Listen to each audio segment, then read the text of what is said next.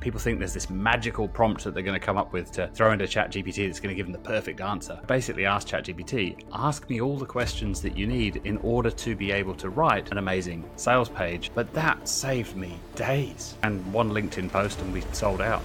Hello and welcome to the Art of Selling Online Courses. We're here to share winning strategies and secret hacks from top performers in the online course industry. My name's John Ainsworth and today's guest is Mike Rhodes. Mike has been a fixture of the Google Ads community for almost 20 years. He's trained over 100,000 people through his courses and is co-author of The Ultimate Guide to Google Ads with Perry Marshall, who we had on the podcast a few weeks ago. He built one of Australia's largest independent Google ad agencies, which he recently sold, and has created many tools that people use every day, his latest being the P Max script. Today, we're going to be talking about using AI, how that's going to lead to a ton of mediocre content and what you can do about that, and then how else you can use AI in your business. Now, before we dive into our interview, Josip is our funnel strategy lead. And while he's been working on dozens of funnel building and optimization projects, he's developed and tested most of the systems that we use here at Data Driven Marketing to 5x our clients' revenue. And what we did is we took all of the coaching calls that Josip's ever done with our clients, transcribed them, and uploaded them to a tool that is built on top of ChatGPT.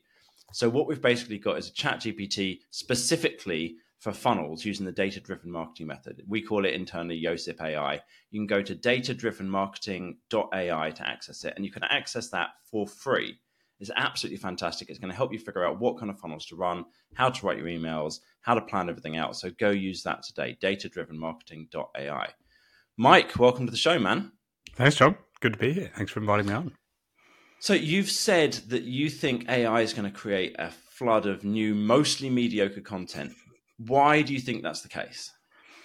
A couple of reasons. One is that at its essence, a large language model is just predicting the next word, right? We all know that by now. We've all played with ChatGPT.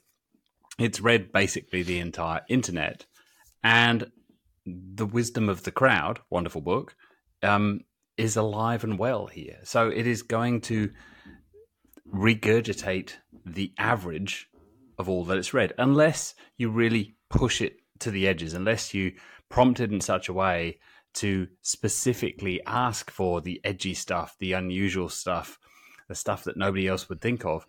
Most of the time, it kind of goes for pretty mediocre. Now, a lot of people using it will increase their skills in something because it will be mediocre to fairly good compared to the average human in so many different places. But it won't be for a while, at least. Most of the time, all these caveats, sorry, but most of the time it won't be as good as a real expert in a particular field. You know, that amazing copywriter that you've heard about and maybe used, and one day I can afford them, like they will probably do better than this thing that is just read everybody else, trying to remember. It's like a clever grad student that gets a bit drunk sometimes. It's very clever. But it kind of can get things a little bit wonky, and obviously we all know it can make stuff up. But this is the worst it will ever get, right? So it only gets better from here. So where do you see this mediocre content coming up? Is this like going to be a lot of SEO content, or like what kind of places are you seeing this happening? Well, I mean, there was an announcement 2 days ago. I don't want to date the podcast, but there was a big OpenAI Dev Day a couple of days ago, and it's going to be like the App Store all over again. I was chatting to a guy this morning who made a really interesting distinction about this, by the way. He's like, remember the Apple App Store was very, very curated in the early days. There were very few apps and they were really good. Whereas Android was just, have at it. Everything's there. I think it'll be interesting. They haven't actually given many details around that. With plugins, it was a bit like the Android App Store. There were just tons of stuff on ChatGPT. It wasn't a good experience. You could only see 8 at a time. There were loads and loads and loads, and they weren't particularly useful. I don't think they'll make that mistake again. I think they'll err on the side of curated, really, really good, effectively plugins, these custom GPTs. Terrible branding. They've got to do something about the name. But there'll be content there. You mentioned your AI. That could be this sort of custom GPT, because most people can't figure out what you guys figured out of how to embed all the vectors and load all of that information that you did so that people can now ask questions of your content. Most people haven't been able to figure out how to do that. That's taken a developer to this point. It now gets much easier. So that's one place. But yeah, you mentioned SEO. There will be, it's already starting. People are creating bots to create bots. It's all getting very meta. To sit there and churn out blog posts that have never seen a human. I think we should probably keep a human in the loop for a lot of this stuff for a while yet, to check, to cajole, to nudge the machine back on track. There's an awful lot of stuff just being churned out. Bots that are, because we can tie these bots together, right? So we can have one bot whose job it is to go research, to go find out, sit there and watch all the forums and find out questions and go, oh, here's a good idea for a blog post. Pass it up to the ideas bot who says, yeah, that's a good idea. That's not a good idea. Yeah, that's a good one. Write an article about that. And then that hands it off to the outline bot and comes up with an outline and goes back and forwards with the ideas boss and says, is this good enough? Yeah, no, yep. Yeah, okay, great. Now write the article. Now hand it off to the image bot to decide what the image should be to go with that blog post, to create the image, to insert the image. And 2 days ago, they announced actions. So all of this can then be posted to the WordPress site, published, off you go. And there's a lot of talk about, will this content be watermarked? Will the AI detectors be able to tell that this content is created by AI? I don't think that'll ever be the case. Maybe for images and video, but there's probably workarounds for that anyway. But most content, almost all content, I would say a year from now, is going to be some partnership between human and AI. So at what point do you say, is it created by AI? If ChatGPT is giving you the first draft and you change 17 words, is that now still AI, or does that no longer count? So I don't think any kind of watermarking helps there, but it's just the volume will increase. I don't see the quality increasing much, hence a ton of mediocre content. So we're using AI in a bunch of different places in the business, right? So when we're doing copywriting, the first draft is now, we feed in a lot of information to Yosip AI, and that spits back out the first draft of the emails, of the sales pages, etc. And then we go back through and improve it. So it gets us faster to that bad first draft so that you can then make an amazing, second, third, fourth draft, what have you. Yeah. So we're doing that with email. We're doing that with sales pages. But we've also started doing it with our YouTube channel as well. So we'll put in ideas of, I want to write something about this. Give me some ideas of, I want to make a video about this topic. Give me 10 different ideas for titles. Give me 3 different ideas for hooks. And then kind of work from there in terms of refining them. So that's all proven useful. And then you make it into something good afterwards. Yeah. So that's kind of our angle on it. What do you see in terms of like, how can people go about doing something about this? Either making their content not mediocre or doubling, what's the solution here? What can people do?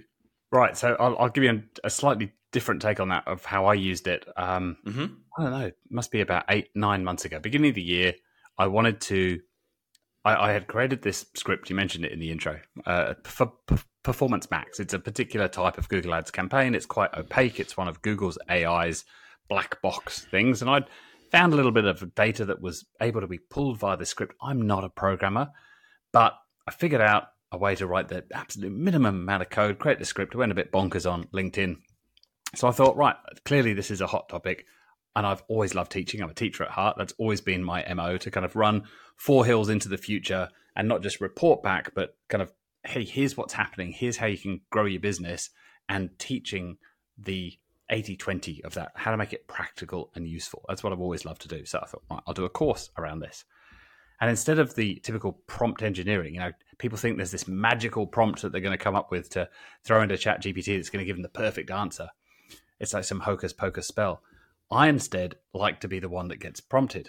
So I basically asked ChatGPT, ask me all the questions that you need in order to be able to write an amazing sales page to sell this workshop I'm thinking about.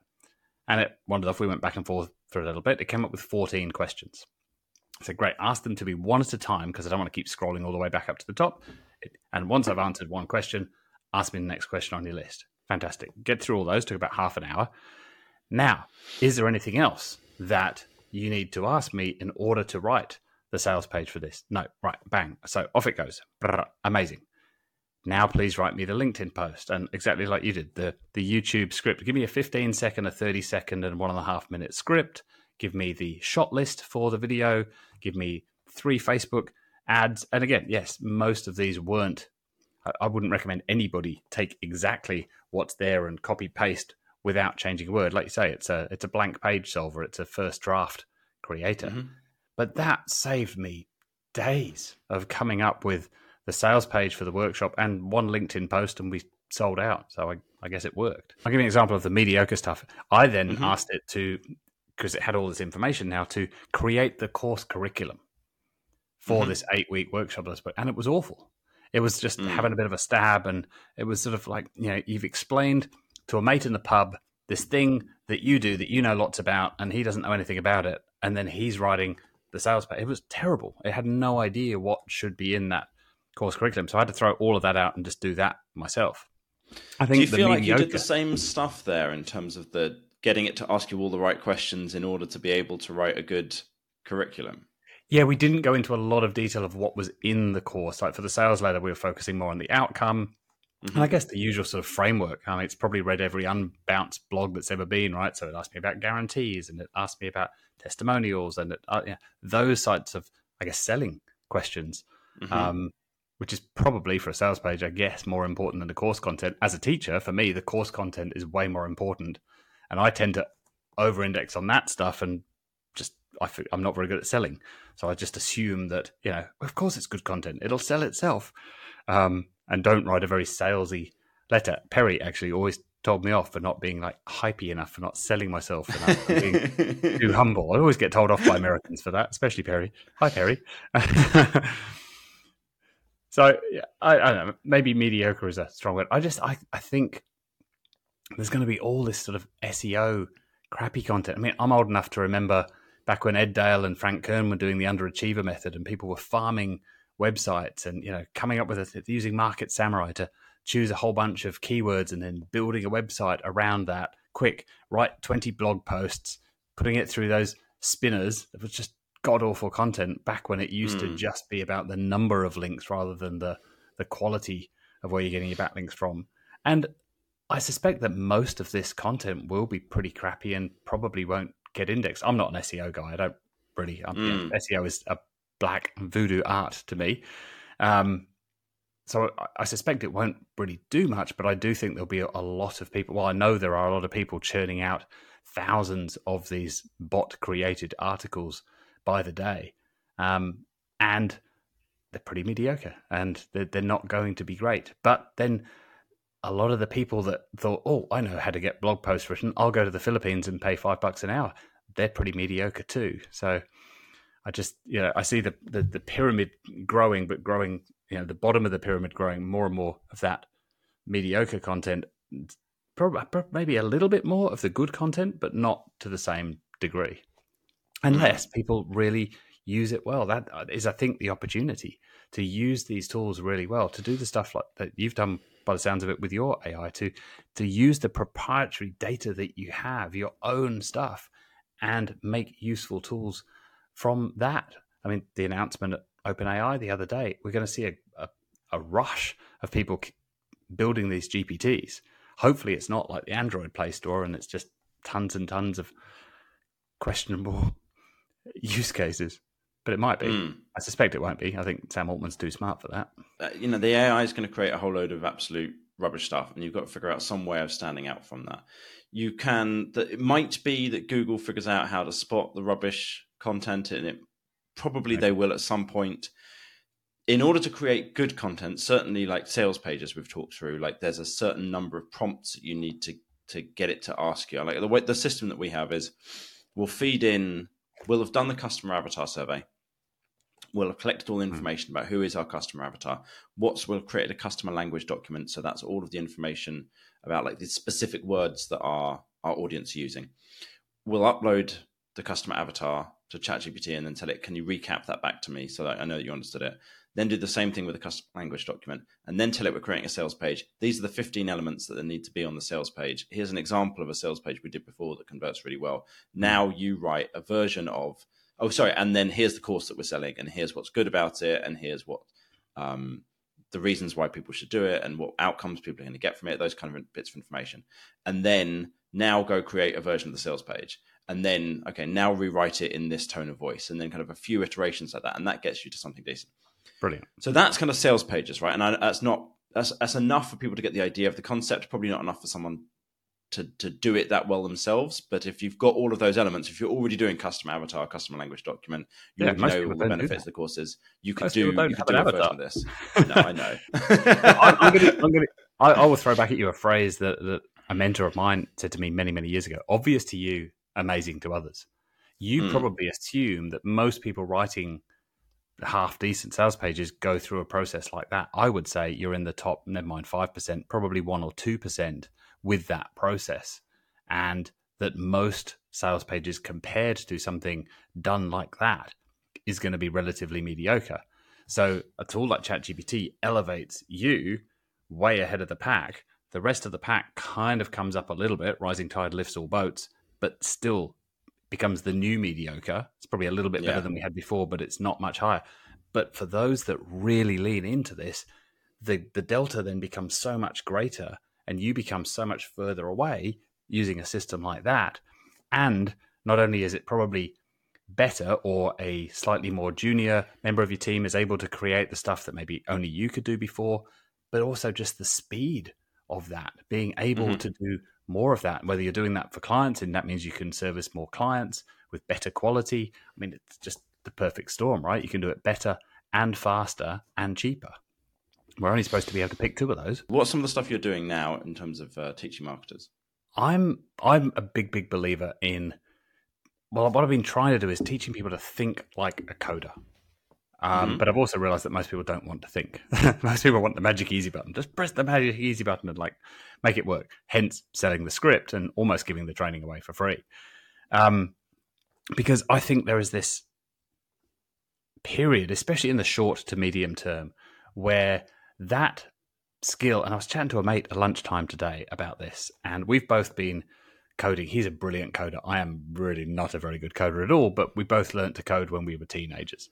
And so that sort of thinking of a problem, there's some sort of input, there's some sort of process, there's some sort of output, and breaking down that problem into smaller and smaller pieces, and then attacking those, solving them, whether it's through code or whatever. But that just is, again, obvious to us, amazing to others, maybe, I don't know. It's such a useful skill. And I think in the future, we won't need to, I'm teaching my kids to code, but I don't think we will need to learn Python. I think there's a window where it's very, very useful right now because a lot of these tools are stitched together with code. But the programming language of the future is English. The ability to describe exactly what you want. And I guess the curiosity to actually do that, because again, a lot of people are lazy, and you could probably 2 years from now create your entire own Netflix series just for you if you wanted. But most people can't be asked doing that. That's too much work. I'll just turn on the TV and watch someone else's. Thanks. I'd rather pay for that. Sort of teaching not how to code, but sort of the level above that, sort of how to think about what is possible, how to think like a coder, how to communicate with ChatGPT. I've been using ChatGPT more recently because it didn't exist when I did my first script, I guess October-ish of last year. What allowed me to do that was just finding this sort of magic unlock where I did the absolute minimum amount of coding required and lots of heavy lifting inside a spreadsheet, because I've been a spreadsheet nerd for a very long time. Now, with GPT-4 and particularly Code Interpreter, I've been using it a couple of different ways to both be my junior coding assistant, but also my coding mentor, and asking it questions. How should I be thinking about this? Is there a better way to do this? How could this be more efficient? And then giving my junior coding developer essentially little tasks of go write this, and then packaging that up together to create more scripts, better scripts that I can then give to the community. And I think there's a real thirst for, whenever I talk about ChatGPT, a lot of people are like, how? I don't know where to start. And again, often they just want that magic prompt. Just tell me what to ask. And it's like, no, please don't expect that. There isn't some magic spell that's going to unlock everything else. Just start playing with it. Start talking to it. Start asking for stuff. I think that the people that figure out how to use it in that way, again, how to describe what you really want the outcome to be, will do very, very well. Dan Sullivan, strategiccoach.com, amazing guy, has this thing called an impact filter. And one of the main things that makes that work is this thing at the top called success criteria. And he uses this example, which has just popped into my head. Maybe it's useful, I don't know. Of he had a summer cottage that they bought, and they went there once with the interior designer or whoever it was, and he had this list. Here's my success criteria. Right, off you go. And they came back 9 months later. They didn't talk in between, apparently. Right. Most people are complete control freaks about that sort of thing. Came back 9 months later, walked in, perfect. Everything exactly the way they wanted it done. Now, yes, he's got some coin and he can afford to do that. It's probably an amazing interior designer. I don't know. But he has this ability to think through, what is it that will make this work? How will I know when this is done the way I want? Most people don't do that. Most people start an experiment in Google Ads with, oh, I will just try this. They don't think about, how will I know if this experiment is a success or not? What's that criteria? So just being able to do that. And then there's just some basic skills that I think every marketer should know. I mean, you guys are into data in a big way. So again, probably obvious to you, amazing to others, but just basics around, what is an API? What is JSON? JSON confused the bugger out of me like 2 years ago. I just squiggly brackets and colons everywhere. I didn't understand it. But you sit down, it's like pivot tables. You sit down for 15 minutes, somebody explains it to you, and you go, what was I ever scared of? This is really easy. Now that I understand that, it unlocks all this other stuff. And so just being able to understand a few of these key elements, APIs, JSON, just basic code. You don't need to know how to write it, but it kind of helps if you can read it a little bit. But just thinking in those terms, I think, is a huge benefit for the majority of marketers. Because I think in the future, you either have to be very, very data-driven or tremendously creative. And by tremendously, I mean, much more so than somebody with Canva and Adobe and a ChatGPT. You've got to be a master at one of those two extremes, probably, or ideally, both. You know, the artists that can use code will do amazingly well, I think, because most people won't know how to do that. If someone wants to go and learn more from this, if they want to go and check out your training, what's the site they should go to? If you go to MikeRhodesIdeas.com. So my spelling of my surname is Rhodes, like the Greek island, MikeRhodesIdeas.com. Someone goes to MikeRhodesIdeas.com. What can they expect? What kind of person should be using that? What kind of outcome can they get from it? At the moment, it's probably geared pretty heavily towards the market that I've been serving for 20 years, which is the Google Ads market. So Google Ads scripts, how to write scripts, how to implement them in your account. And I'm sort of starting to head towards much more onto the AI side, but I'm starting with what I know. And I'm actually considering a course, we should talk about this, of going to teach them much more of the AI side. You know, that dev day blew my mind 2 days ago. I'm still racing about it and what's going to happen there. And is it just a short-term gold rush that's going to create a ton of these GPTs that are all going to be crap? But I do think there is the opportunity to create real value for an audience there. And I don't want to be just another AI guy on YouTube. But most, again, obvious to us, amazing to others. I see so many people that just haven't even started playing with these tools yet. And I just think if you don't get on this wave, whether as a marketer, as a business owner, you've got to be thinking, like, what is my AI strategy in business? How am I going to be using these tools to be 40% better? I just started using Copilot. Again, I'm not a coder. I'm not a developer, but I just started using Copilot last week. It's incredible. I can write a comment of code. I want to do blah, blah, blah, blah, blah. And it just goes, boom, 12 lines of code, done. And that would have taken half an hour in the past, going backwards and forwards with Stack Overflow for someone that isn't a very good coder. And I'm sure the the good developers are using it, I believe, to become sort of 50% better, whether that's faster, writing better code. All of these tools, you've got to figure out what the tool is for your industry, for your profession. If you as a marketer are sticking your head in the sand and still saying, la, la, la, and a computer will never be better than me, and there are still lots of those people around. I met them at the last conference I was at. I think you're stuffed. So, yeah, I want to create something that helps people come along on that journey and not be a beginner's course, but also just, I'm not an expert in it. I'm learning as I go. I don't know much about APIs yet. I know, holistically what they are, but I think just teaching what's possible, like what is this stuff able to do?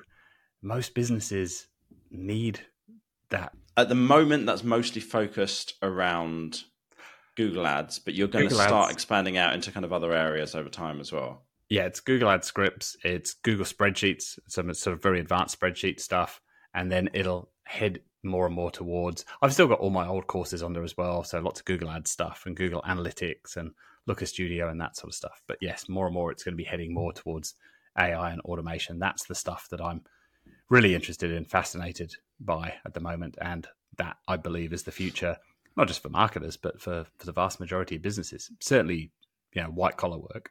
So hopefully this has given you some food for thought about how you might start to be using AI in your business. We've talked about sales pages and how you can use them there, and emails. We've talked about our data-driven marketing.ai tool that you can use to get started with some of your strategy.